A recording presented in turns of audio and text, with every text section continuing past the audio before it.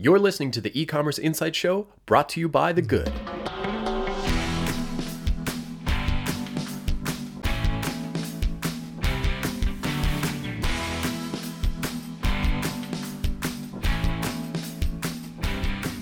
Hey everyone, John MacDonald here, taking over the podcast again today to share another quick e-commerce insight with you. Today, I want to talk about hypotheses. Now, if you end up looking at all into e-commerce optimization, you'll soon discover the need to form a good hypothesis. A good hypothesis will ensure that you are running a test for a valid reason, not just a guess or a hunch. And doing so aids in making your testing approach much more scientific. At The Good, we believe a strong hypothesis should do three things. The first is respond to an established challenge. Now, that challenge must have a strong background based in data, and the background should state an established challenge that the test is looking to address. So, an example could be the sign-up form lacks proof of value. It incorrectly assumes that if users are on the page, they already want the product. 2 is propose a specific solution. What is the one single thing that is believed will be addressed by the stated challenge?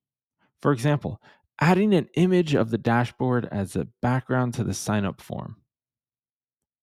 And then third is stating the assumed and a measurable impact.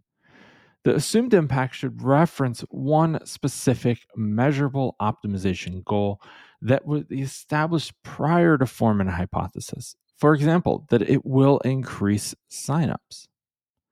So if your hypothesis doesn't have a specific measurable goal like will increase signups, then you don't have a strong hypothesis for optimization.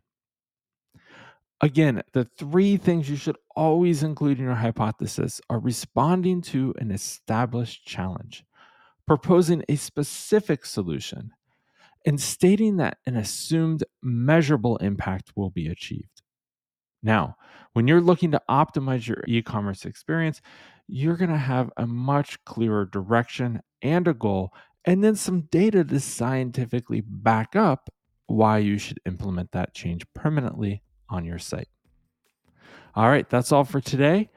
Hopefully you can go out and have a really strong hypothesis for your next change on your site.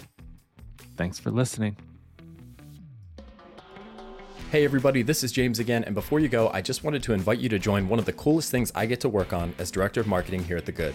It's called the E-Commerce Insiders List, and it's a private version of this podcast feed that gets you access to tons of additional bonus content like extra interviews, Q&A sessions, website teardowns, and anything else we can dream up. It doesn't cost you anything but your email address, and we promise to always respect your inbox. This is just our way of forming stronger relationships with our listeners and making sure that we produce content that is actually valuable to you and to your business.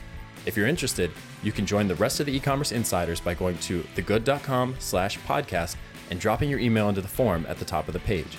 We'll follow up with directions for how to access the private feed, and you'll be off and running. Like I said, this is one of my favorite things that I get the opportunity to work on because it lets me interact directly with e-commerce founders and leaders just like you. If you're interested, I'd love to see your name pop up in my notifications. Until then, keep an eye out for the next episode of the E-Commerce Insight Show, and we'll talk to you soon.